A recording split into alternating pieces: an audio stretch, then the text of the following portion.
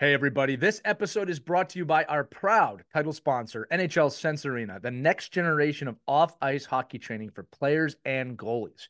Look, we know how much you invest in your children's hockey development, the early mornings, the travel, and let's not forget the expenses of training for hockey camps, private ice time, the general expenses of the season. It's a lot.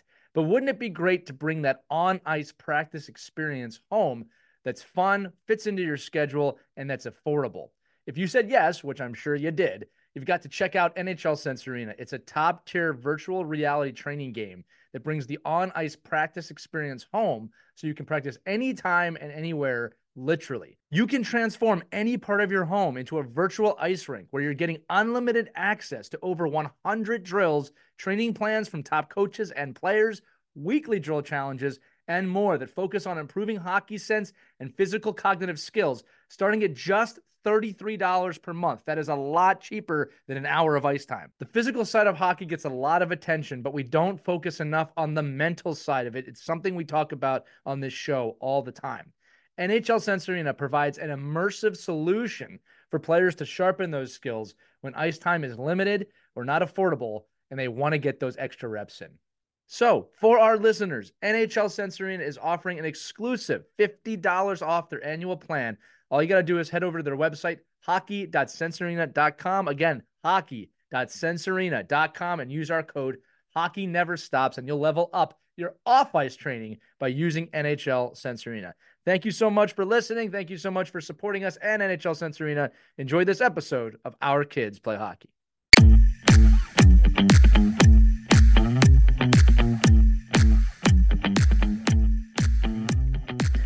What's up, everybody? Welcome back to another edition of Our Kids Play Hockey. We have a great one today with a guest, Jen O'Brien, who is the director of the American Special Hockey Association. I'm not going to lie to you, we have just a fantastic conversation, a lot of education here about hockey players within her organization and terminology that we use within the game, but really it comes down to how big of a community the hockey world is. It's a really special episode. I was really glad that we did it, and Jen was just a rock star in this one. So make sure you take some time to listen to this one. Also, it's the off season now when you're listening to this, most likely, and your kid probably has summer reading to do. So we're going to encourage you once again to head over to whenhockeystops.com to get your copy of When Hockey Stops, the book that Christy and I wrote, or you can head over to Amazon, Target, Walmart, all the other places, Barnes & Noble, where books are sold. But if you want that signed edition with the special gifts, whenhockeystops.com. Oh, without further ado, enjoy this episode of Our Kids Play Hockey with Jen O'Brien. Hello, hockey friends and families around the world, and welcome to another edition of Our Kids Play Hockey. My name is Lee Elias, and I'm joined, as always, by my good friends Christy Casciano-Burns and Mike Benelli, and we are privileged to have Jen O'Brien with us today. Jen is the executive director of the American Special Hockey Association, a group that supports organizations and athletes with special needs as they strive to achieve their goals within hockey.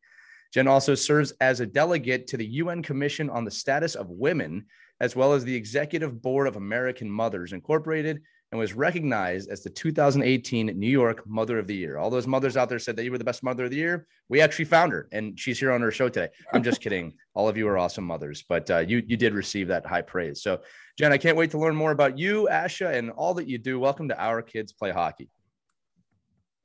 So thanks for having me.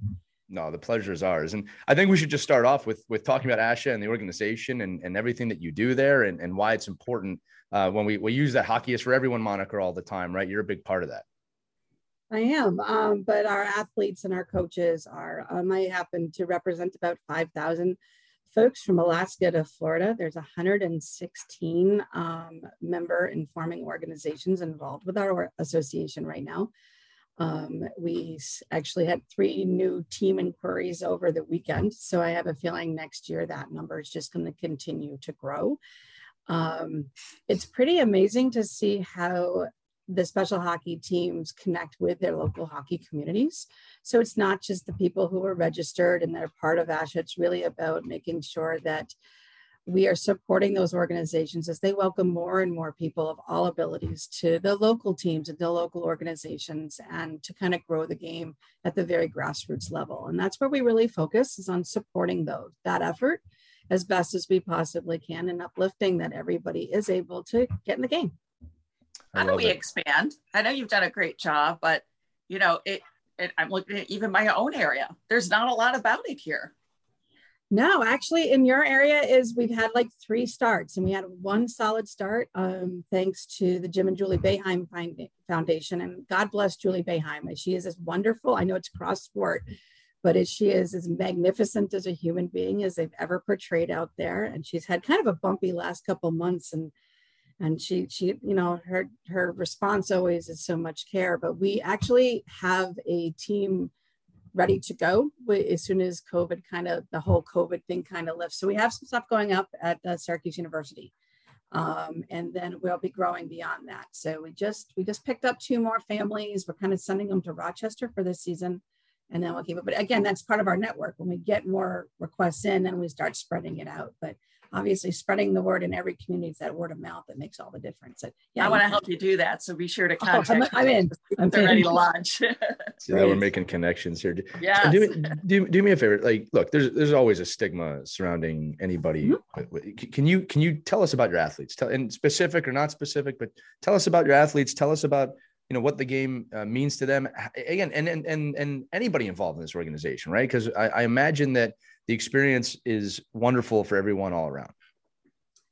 So that's a really big question. Like when you say, tell us about your athletes, because you say that and like, I get this like flash in front of me of like all these faces. And I think what I want people to know most is every one of our athletes are no different than any other athlete, anybody out there. They're individual. They have their own set of skill sets. They have their own set of abilities. Not everybody is good at everything. And a friend named Bryant McBride, who always said, he has this wisdom about hockey, and he says, everybody falls down and everybody gets up. It's an equal play. It makes an equal playing field. And that is certainly true about ours. But I will say uniquely to ASHA athletes is that they never forget a statistic ever. They never forget a detail ever. They will hold everybody accountable to any promise that's ever made.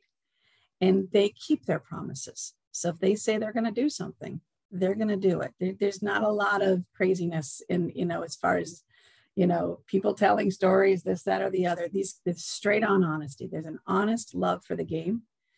And the kids that come to ASHA first, you know, they're not always 5. Sometimes they're 12, sometimes they're 40, sometimes they're 30. We can have from 5 to 60 on the same bench. It depends on their ability. That's how we rate everybody, and how they, when they play according to their abilities, not necessarily their age. And we are also the most diverse league in the continent that we know of. We are 15.4% identifying non-white. You will always find a diverse bench, boys, girls, all cultures, all languages. Some are non-speaking. But our community as a whole has a real love for the hockey. And when you ask me about who our athletes are, they love the game. They are what is really, really good about the game. They're the fans in the stands that are cheering you on, whether you are winning or you are losing. They're cheering their benchmates on, whether you're winning or they're losing. And if they score, they often apologize to the goalie. Sorry, I scored on you. Like, that's a common thing. We have stinky sock penalties in our league to make sure that everybody has an opportunity to feel like they can be a contributing factor. So if somebody on one team sees that somebody else isn't scoring and they keep trying, stinky sock penalties come, and everybody naturally knows how to make it be a dignified moment for everyone to achieve their goal. It's not about scoring, it's about achieving. So when you ask me again, you know, what about those athletes? Each one of them has a unique ability to bring the best to this sport, and the sport brings out the best in them. And it's my pleasure to serve them. Yeah. And all teams adopt that. Yeah, that's exactly the answer I was hoping to draw out of you, because, you know, we've had a lot of different guests on this show under the hockey is for everyone type conversation. And I've always been amazed in this game. You know, I remember 20 years ago, people, you know, oh, ESPN, we can't have hockey on ESPN. And it's like, guys, we don't have time to argue amongst ourselves to grow this game. You know?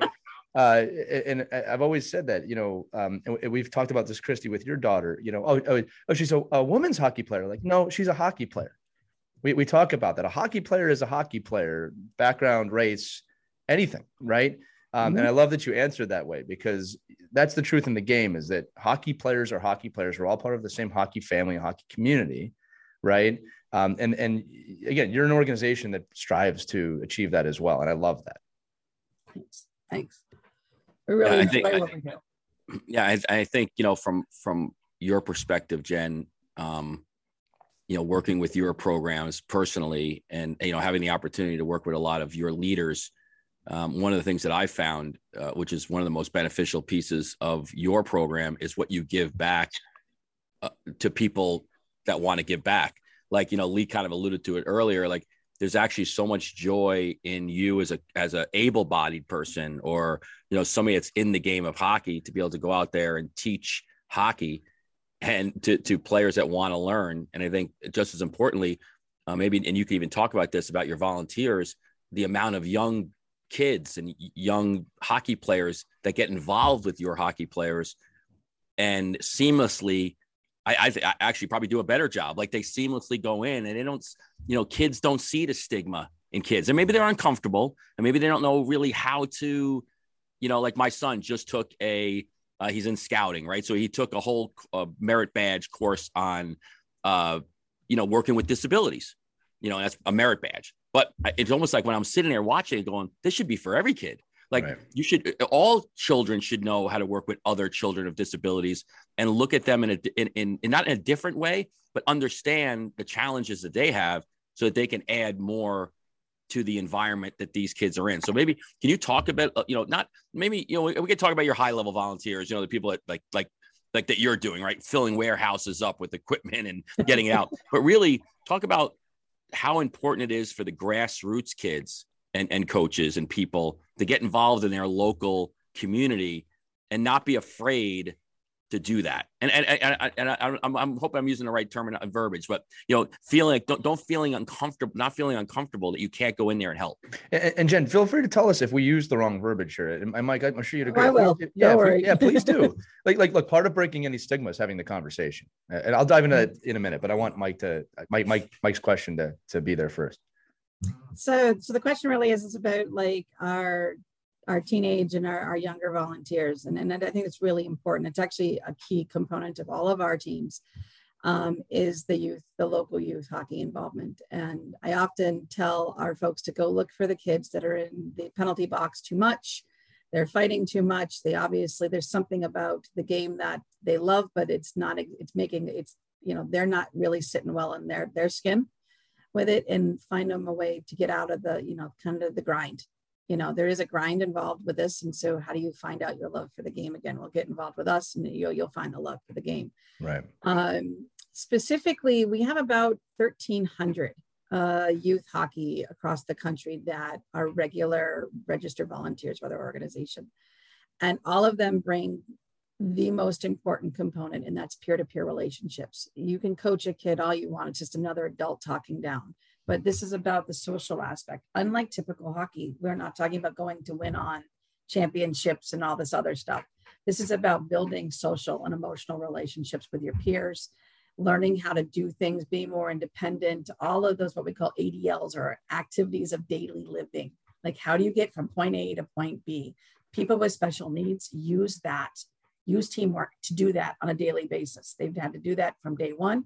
They've had to have someone assisting them. So if you have to have someone assisting you, you have to learn how to use teamwork. And so there's a lot that individuals with disabilities can help typical kids kind of humble up a little bit and learn about, let's slow down and take this step by step by step.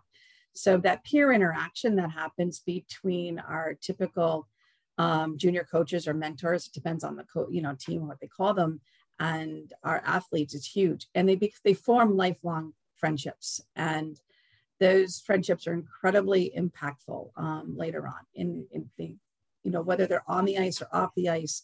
These are people who have normal, typical, strengthened friendships because of hockey.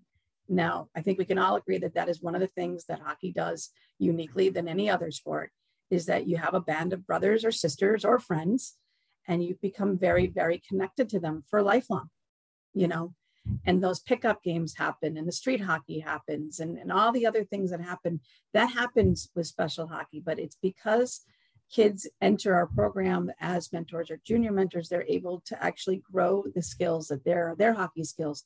They've been coached. They know how to translate the coaching to their game. Now, how do they translate all that coaching into their life skills and their life goals, and learning how to take that information and help their life moving forward? And we really, really search out really good ones. And we also do a lot to recognize them. We have scholarships. We do a lot of recognizing of our junior coaches, and we're always looking for the ones that are hiding, the quiet ones. And we might not put a big banner up, but that might be a letter from me. It might be a quiet scholarship or something that we know. We're always looking to recognize them, because, you know, sometimes you just have to be seen, and they're taking the time to see our athletes, not through some kind of veil of a stigma, as you said. Right. You know, they don't really care. As a matter of fact, most of them will tell you that the best friend they'll ever have is somebody with autism, because they're the truest friend.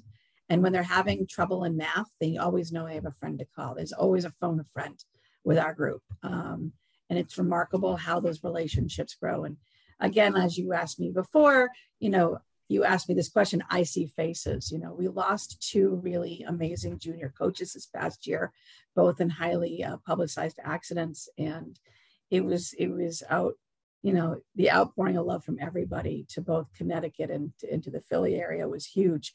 And I think that was a testament to the impact that these young men and women have on our athletes.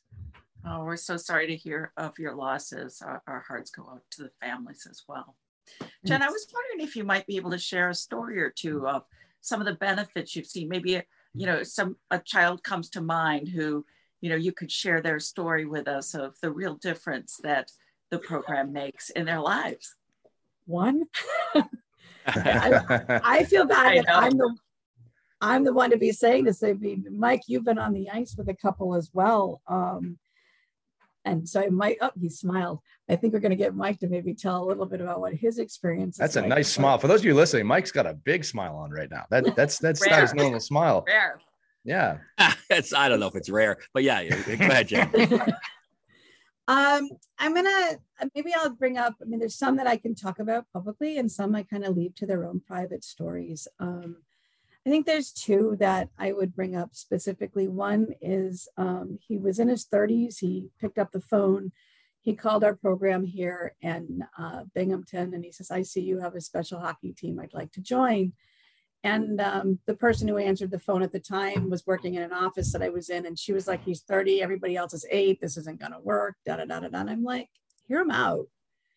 And Taylor showed up at a rink here in Binghamton. It's called the Polar Cap. It's kind of infamous in its own way. It's kind of a little stuck down in a little hole of the wall place, but it's a wonderful place. And it's now called the Ice House. And the guy's incredible to us. But Taylor walked in and he said, I know I'm too old, but I wanted like to be a coach. And he's clearly on the spectrum. And that was 6 years ago. And he now plays on 2 other special hockey teams because he's an A-level player, but he comes back every Friday to coach the team here. And what he has done since is he's learned job skills. He's gotten a job. We're always looking to figure out a way to get him hired by a rink or do something. I mean, everybody's always trying to figure out how to hire Taylor, but what we realized was that Taylor had the ability to bring out the best in all of us. So when I really need like a Jiminy Cricket, I don't call certain people. I'll actually call Taylor. And when I've met with the NHL executives, I've often said, you know, I don't work for the brand or you guys. I work for Taylor. And because he's the one who's going to hold me accountable, you know, and I'm a volunteer too, you know, but at least I know that he values me and my time. And I love his love for statistics. And so it really helps me understand the game a little bit better. And especially when we have like an alumni coming in, I'll call him up and like, I'll get like 3 syllables of the names out. And he's automatically telling me the guy's whole career. But Taylor is a really great story about how getting involved with special hockey, even though he was already involved with hockey, he kind of burst his limit. He couldn't play anywhere else. He didn't have any else to play because nobody else knew what to do with him. Right. So he was feeling really low in his game. And then he came to special hockey and he found out that he found acceptance and he found a lot of encouragement, and it really brought out something in him. So he's a good example of what this does for someone who's in their late 20s, 30s, who's, you know, beer league isn't really a good fit. They can't play where are they going to go to play this game anymore? So we really searched for places and ways to get them accepted. Jen, you know what's funny about it was not funny. You know what's amazing about that story, I should say, is we have a lot of conversations on the show about parents, and that the focus is not about you, it's about the player. And you just described that, right? Like in the sense of like, this isn't about me, this isn't about the NHL, this is about him. And that's such an important aspect that look, I've said this before. I don't think any parent, or I should say 99.9% of parents, aren't going out there not caring about their kid. That's not the point, but it's very easy to forget, like, and get into the game and like, you need to do this. And you forget, like, hey, wait, we're not here for you, right? We're here for them. One thing I want to do on this episode is I want to provide a lot of education for the audience. And, up to this point, I'm sure the audience is listening. Like, this is a great story, but I want to talk about the stigma even more. I want to talk about terminology. Because I don't know, right? I always make myself vulnerable. I'm not even sure I know the right terminology. What is the correct way? What is not? What are things that we shouldn't be saying? And if I may, I want to tell you just two quick stories before we lead into that, because I've had some experience in this world with this stuff. And I was reading this great article the other day of a parent whose child had severe Down syndrome, and they were on a plane. And there was a child in the seat ahead of them, looking, just staring, right? Because they were curious. And the mother of the child ahead of them said, no, don't do that. Turn around, don't look. And the parent wisely said, no, it's okay. It's okay for your child to be curious. And I remember thinking that triggered the second story I'm about to tell you, but right, it's this idea of, no, that's the stigma. This is a human being sitting here, right? You don't ignore it and turn back. You can ask questions, you can learn. That's how progress is made. I was working at of all things, a sports broadcasting camp many years ago, right? And this kid changed my life. I remember we were in Baltimore, and a kid was disabled from the waist down, all right? He was in a wheelchair. And he met one of his sports heroes, right? And this kid will never walk. That's the point I'm trying to make. And he met his hero, and he looked at me, and I was an athlete at the time. And he said, man, don't you just wish you were me? And he was dead serious, right? And I remember, man, you talk about perspective immediately. I was just like, wow, like that really put things in perspective for me of he can't walk and he's serious. Like he's on cloud 9 right now. This is not something he thinks about like that, right? Like that's his life. He's living his life. And don't you wish you were me? And then I had the privilege when I lived in England I was working with a professional hockey team, and I would go to the special schools, that's what they called them, and work with those kids. And it was so rewarding in the sense of not just for me and the kids, but for me, because when you walk, I would walk into these schools, and I'm not gonna lie to you, it's almost like nervous when you walk in, because it's not a normal scenario, right? And within minutes, you just realize, like, what, man, none of this is ridiculous thinking. These are kids, and they're just having fun. So I'm sharing these stories because if I hadn't experienced those things, I might still be I don't want to talk about it, like, let's ignore it. I don't want our audience to walk away from this episode thinking that's really nice what they do. I want them to know, hey, listen, here's what you can do. Here's some things that people say all the time that maybe they shouldn't say. Here's how we can be better as a hockey community for everyone involved, right? Is that a good setup? I'm trying to set you up. Thank you. Yeah, that's amazing setup. I'm sorry. I mean, I have to laugh because don't you wish you were me? That was brilliant. I've actually heard that said before. And I say that it's like, what is someone I heard lately? Oh, I have a charmed life. Don't you understand? I mean, that's right. I'm like, yeah, you kind of do, I get everything I need, life is good. But I think when we talk about the stigma, I think the parent on the plane, I've actually read that story and it's true. Right. There is no stranger if you say hello first. And I think that's something that's, learning just how to say hello. And, are we used to stares? Yeah, we're used to stares. I think the hardest part for us, what term not to use, obviously the R word. And we talk about that. Right.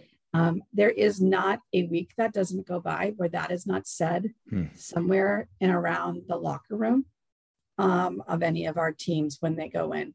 And it might be recently it was like a dad telling his kid, What are you blank because you left your helmet in the car right in front of a whole special hockey team? Wow. You know, and everybody's head whips around, and the guy looked completely mortified because it just rolled off his tongue. Right. Well, maybe that was a learning moment for him, right? It was, but it was also a learning moment for everybody else. But of course, you know, the kid who's sitting next to him goes, hey, it's all right.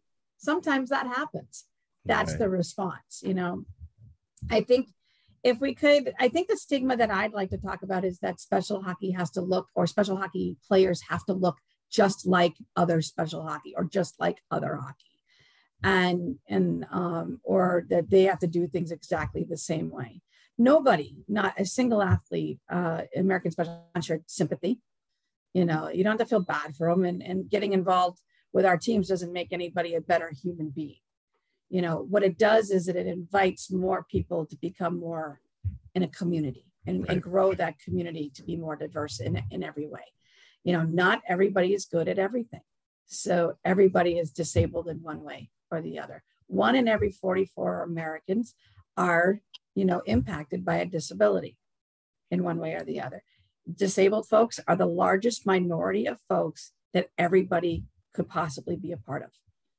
You know, one of the things I said in a meeting once, I listened to this whole big presentation about inclusion and equity and, you know, diversity. And obviously they had nothing to do with special needs or disabilities in the entire conversation.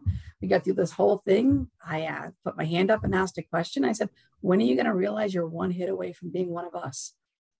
You know, it kind of killed the whole joy of the presentation. But the point is that I think people need to realize that we're all human. Right. And if you're looking at a stigma, then what would you feel like if it were you?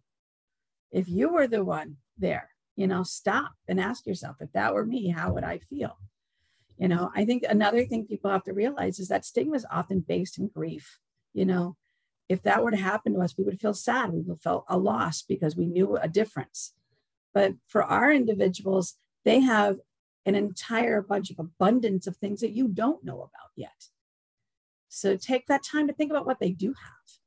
And what they could have is a friend in you. And let's start there. Yeah, Jen, just to define a little bit, to kind of frame this for anybody like might be listening in or wants to get involved with American Special Hockey or thinks they might have a player that could be involved with American Special Hockey. Give us the parameters. Now, I know it could be pretty broad, right? But give us the parameters. Because I mean, you just made the point, like, it doesn't have to look like I work with New York City with the New York blind hockey guys. And, you know, their puck is the size of it's huge. It's a huge metal, loud puck, right? Because it has to be adapted. So talk a little bit, when you look out at American Special Hockey practice and you see all these kids gathering and all over the country, what does that look like? I mean, what's the two ends of the spectrum that parents might seek out their children playing American Special Hockey? Oh, that's fantastic. So my two ends of the spectrum are this. We might have an individual who is 8 years old. He loves hockey on TV. His dad loves the sport. His mom and his siblings, everybody loves the sport, but he may be on the autistic spectrum, very sensory. And if we can get him to come into the rink and sit on a chair next to the rink and maybe get him onto the ice and inch by inch, get him there slowly, that's one end of the spectrum. 5 minutes, 3 minutes, 2 minutes. We just keep going for as long as we're engaging. It eventually catches. As long as the parents let the coaches do their job, that it eventually catches. I have it's amazing the amount of people who skate. There's something about how the equipment hugs you. The sensory of there's something very, very unique about hockey, about the equipment, the ice, the environment, the lighting, everything that is almost so sensory stimulating that it's soothing to the most unlikely of person. And so I've seen people who are completely not hockey people end up finding that hockey is an amazing sport for them. Likewise, on the other end of the spectrum, I have two women who play who could outskate Ovechkin, and I'm not joking. They really could. They're amazing they have uncanny abilities. However, they are definitely have special needs, and special hockey needs to be adapted for them for many reasons. We have such a wide variety of needs. So we have to adapt every game for every bench, for every time. So there's a lot of communication that has to happen between coaches to make every single, time we get together effective. But what isn't typical is what it looks like. There are typical practices and you can see them, but for the most part, if you were to go into the underworkings of it all, every single thing is a movie. It's always moving.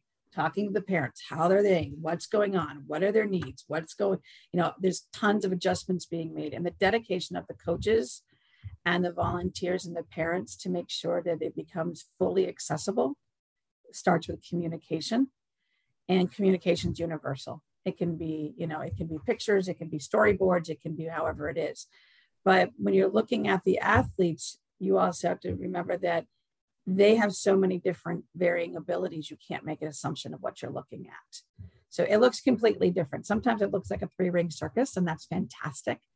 Sometimes that 3-ring circus, morphs into a scrimmage at the end of a game, and every adult, and at the rink is like teary-eyed. And I do want to tell my favorite story. Please. And my favorite story to share, and it always kind of chokes me up, but is every time there's a festival, and we have 22 a year, and we had 21 this past year, but we know we have 22 festivals a year. But every festival has at least one brand new parent, somebody who's brand new and they thought their kid could never do it. Doesn't matter their age of their kid or whatever. And they don't quite fit in. They don't know anybody yet. They show up to these festivals and they're like, everybody knows what a hockey tournament's like. It's chaos, So they always find themselves at the end of the rink by the net, and they stand alone. And they stand there, and eventually people start realizing, oh, that's the new kid's pair. It doesn't even matter which team it is, they know. And they start to kind of gather around, not next to them. They give them space. They don't even notice.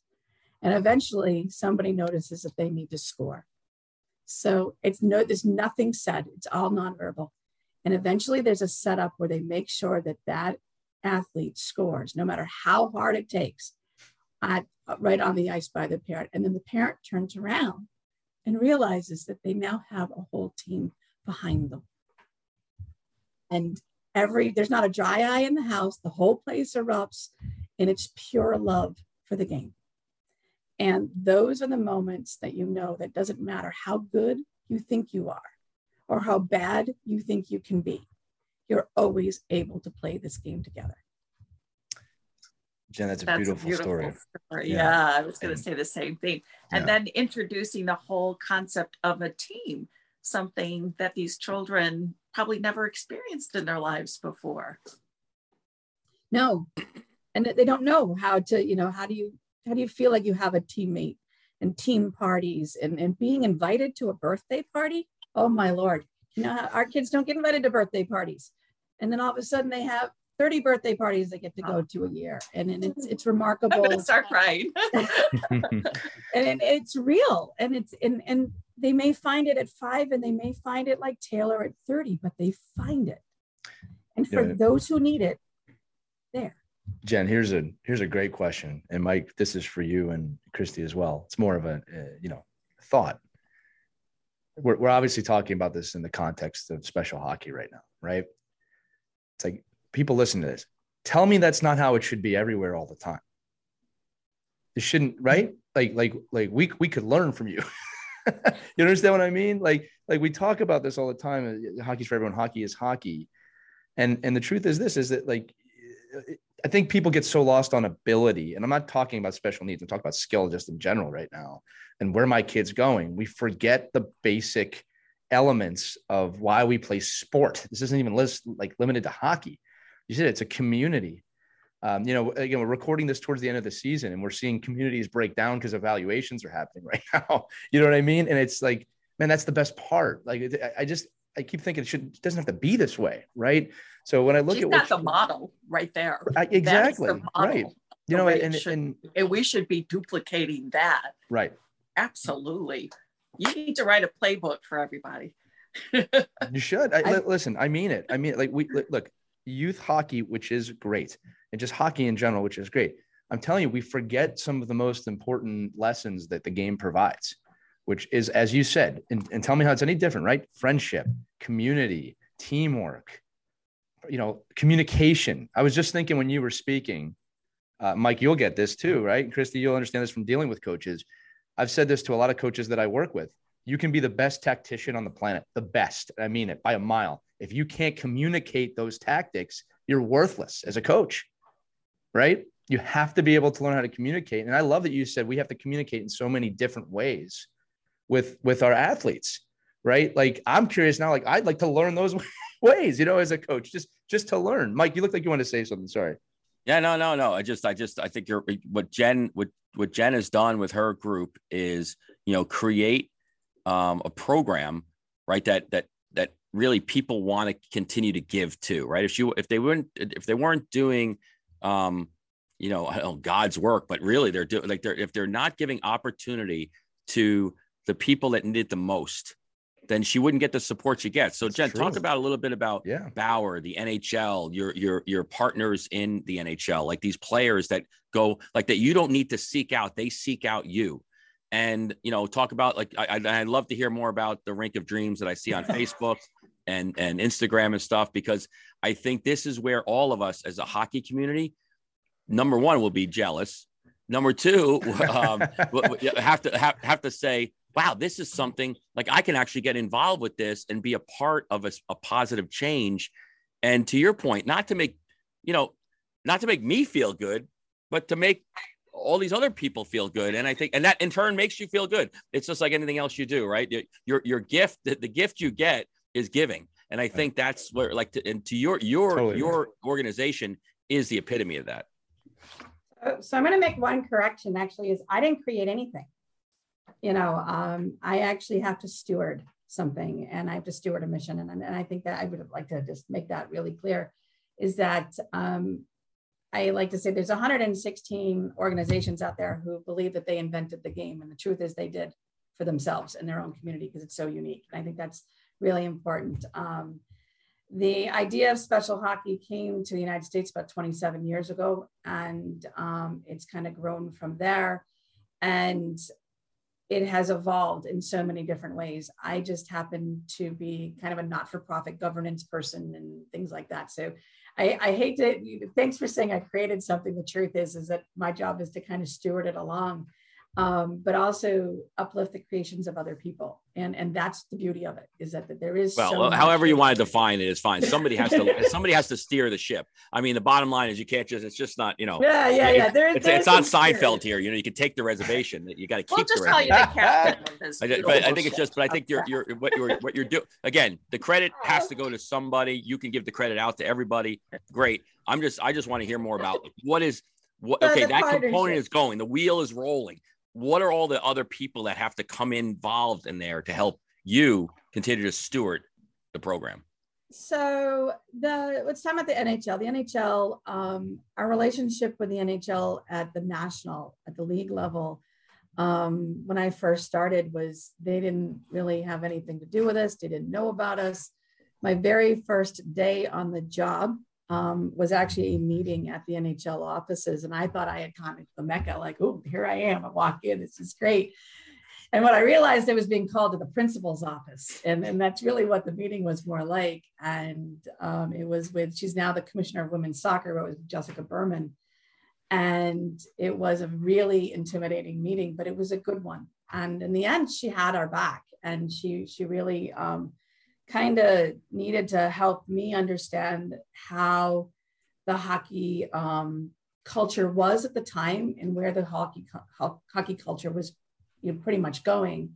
When Kim Davis came on board with the NHL, it was a complete game changer for us. And Kim is an absolute dynamically, incredibly wise woman, an amazing mentor to me, and a good friend. And she is to so many, but Kim really put her, her money where the mouth was in many ways. We don't get a lot of funding, but what we do is a lot of support. The first thing I woke up to this morning was a call from the NHL going, hey, it's World Down Syndrome Day is coming up. Make sure we have what we need. So they're looking for information. And right now, hockey doesn't have a lot of bandwidth. We hear that a lot. There's a lack of bandwidth. Well, they use us, rather than use us as a checkbox, we've encouraged them to use us as that bandwidth. So they come to us for those resources.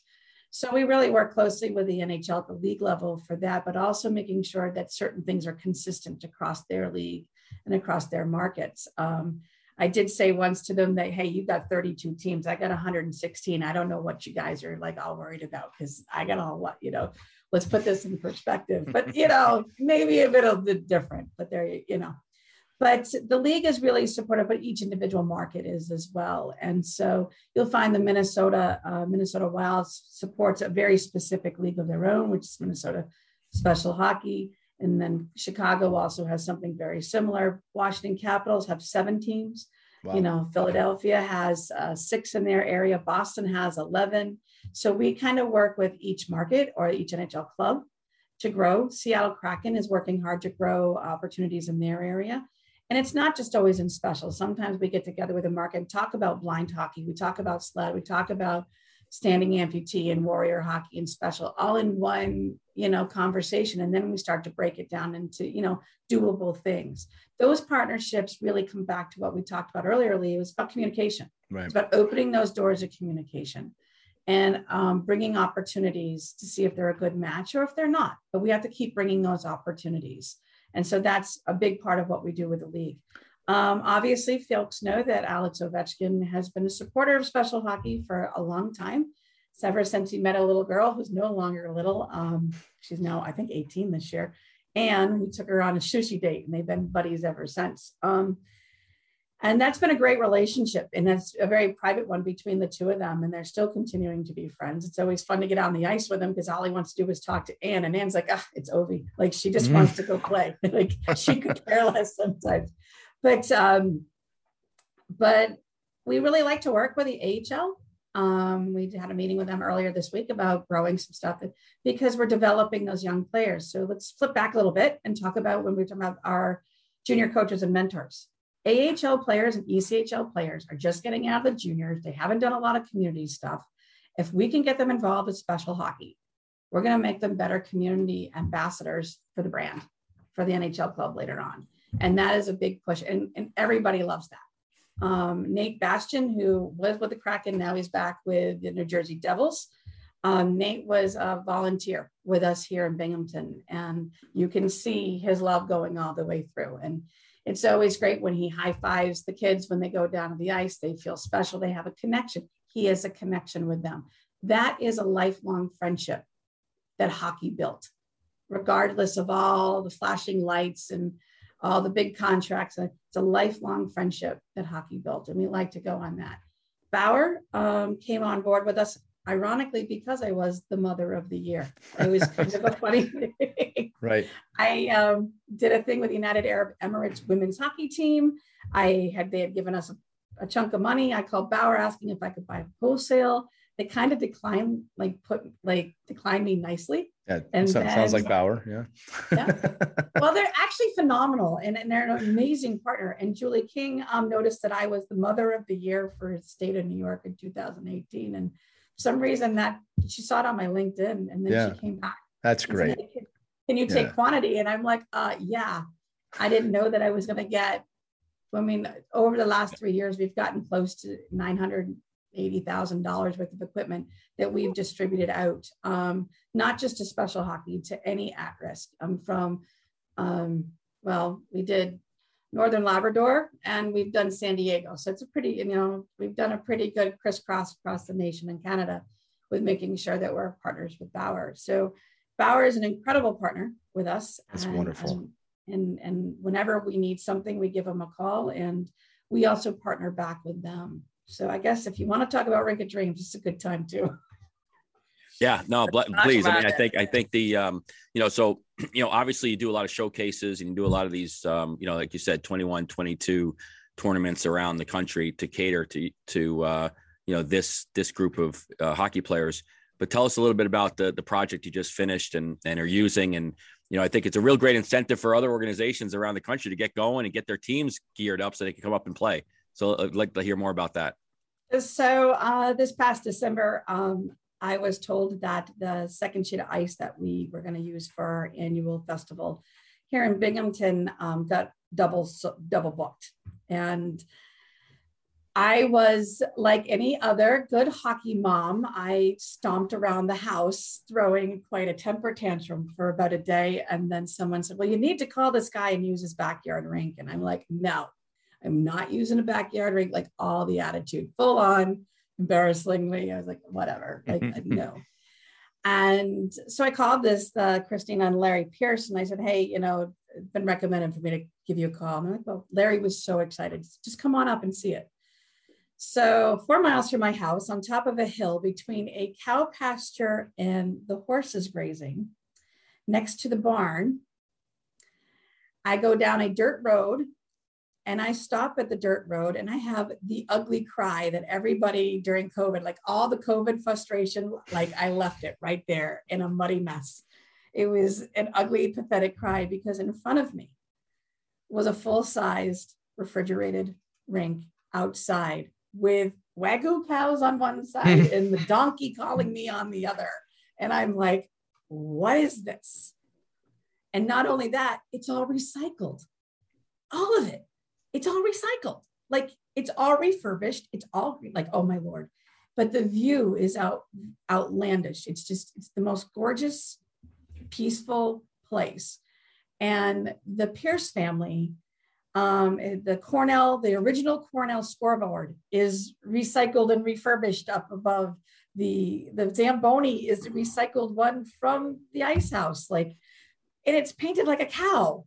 And the benches are these 35-foot long, white oak trees that were going to have to be felled because of the boar anyways. So they felled them, and they're these beautiful white oak benches. They're just tree trunks with the top flattened off. But what they did was they made when I first visited, they were still pouring concrete around the pad and other things. And Larry's like, how do I make this the most accessible I possibly can? How do I make it so sleds can get on? How can I make it so your athletes can come up? And we're going to open this in January, Martin Luther King weekend for your event. And we're going to open this for special hockey. And he paid a whole lot of extra money to make sure it was ready. And it was -16. So what does he do? He buys a big bench heater and he starts heating the bench. And, we ended up having Omicron, so we could only have 75 kids come to the first one. And which was really good because it was a perfect time to kind of try it all out. But if you could imagine having the most perfect outdoor rink, completely built and accessible for your athletes, sensory wise, physically wise. They get dressed in the barn and they come up via hay wagon. Can we talk about the hay wagon? And the dog meets them at the end of the hay wagon. And, and there's a baby cow named Annie, because she's an orphan, that's getting fed in the stall next. And the amazingness of this whole entire family, grandma came out, the uncles came out, all of the kids were there. And even better is the kids invited their hockey teams to come. It's a field of dreams in real life. It was that in everything. It was that in everything. And it has, and Matt Karkner, who used to play here in Binghamton, he rookied here. And then of course he went on to play pro, and he left the Bridgeport Island Sound Tigers. He ended up being a coach on the bench with us. Sorry. And he stayed in this little house that's also all recycled. Larry happens to do demolition and construction. So this is part of how this happened. And he just kind of looked around. He's like, there's s'mores, there's a bonfire, everything, sight, smell, everything it was about as soothing as it gets. And Larry and Christian obviously have a vision. It is a private rink. You can only come by invitation only. It's a private party. So when they said, let's do this again, when we said to have the whole festival all over again with everybody supposed to coming. So we welcomed 247 athletes from 26 teams from basically Michigan to Florida to the ice about 4 weeks ago, I think it was now. And it was absolutely incredible to watch it all happen. And we had kids parked down at the school, and the county sent buses up and they dropped them off at the barn, and up they came via wagon load. It's pretty amazing. Sounds amazing. You can see pictures. It's on in our Facebook page, American Special Hockey.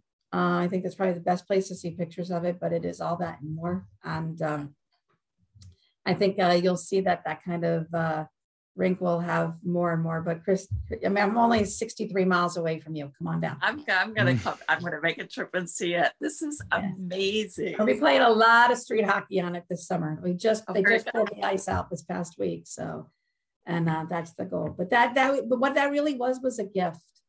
You know, the Pierces didn't know, their kids had never played with anybody with special needs before. And then to loop back to what you said earlier, Lee, is that, you know, Larry loves the game. His kids love the game. His wife is like, I like my horses, and she likes the game, but she's like, you know, this is about her husband's passion in many ways. And what she realized was that there's, outside of the typical hockey experience, what she saw was this really wholesome community coming just to play and love the game. And that was a real heart changer. It wasn't just a game changer. It like changed the way people's heart felt about the game. And you have to see it to believe it. And that's something I often say about our program. So not only did their faith in us and welcoming all of us to their backyard, as crazy as I thought it was, I was so wrong, you know, they welcomed us to their family and we welcomed them to ours. And I think that was such a beautiful thing about our game. It absolutely was, Jen. You know, Jen, I'll tell you this. One of the things I love about doing this show with Mike and Christy and guests like you is that we're having those conversations that I don't think happen enough. And it's a great reminder to everyone that listens that this hockey community, the whole thing, it's so much bigger than anyone realizes, number one.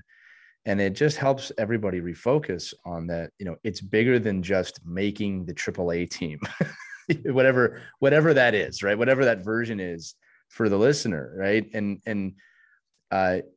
you know, we've had this great opportunity to interview yourself. We've interviewed Puerto Rico hockey, obviously a lot of women's hockey, we've done military hockey, and hockey is hockey. It's just at the end of the day, and the ability to be part of the community. And you know what I find, and I want to close on this and give you the last word, obviously, is that I think sometimes people will look at an organization like yours and go, well, you know, this is my way of giving back. I'm going to go join this. And what I always find is that when I do things I learn more from the people I'm working with than they probably learn from me. Right. It's a two-way road here. Right. And there are a lot of people out there that want to volunteer. They want to do things. Right. And the trick is you want to learn from everything that you do in this game. Right. Like I said it before, I coached mite hockey this year. I've never coached mite. I learned a lot. Right. Because I told them all the time, my experience at the upper levels has nothing to do with mite hockey. Right. Volunteering for organizations like yours, you'll learn a lot. You'll learn a lot. Right. And it's a two-way road. So what I wanted to do is throw it to you real quick. If people are interested in finding you or finding the organization, wherever they are, how would they do that? Where do they look? Where do they find you? Well, pretty easy. Specialhockey.org. That is really easy. Yeah, specialhockey.org. And that will link you to all of our teams, as well as a contact button for any questions. And what I'd like to encourage people to do is don't be afraid to ask those awkward questions. It's okay. There's pretty much nothing that can be asked of me that is going to be more awkward than some of the things I can tell you about, or won't tell you about. We've had some pretty awkward moments that aren't so awkward. It's amazing how many times special needs parents will get together in the stands and they'll be talking about things like, oh, you too?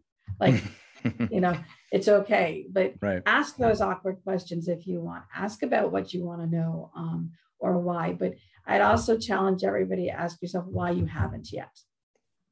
That's a great question. Why haven't you contacted us yet? Or why haven't you tried hockey yet? Or why did you think somebody couldn't play hockey yet?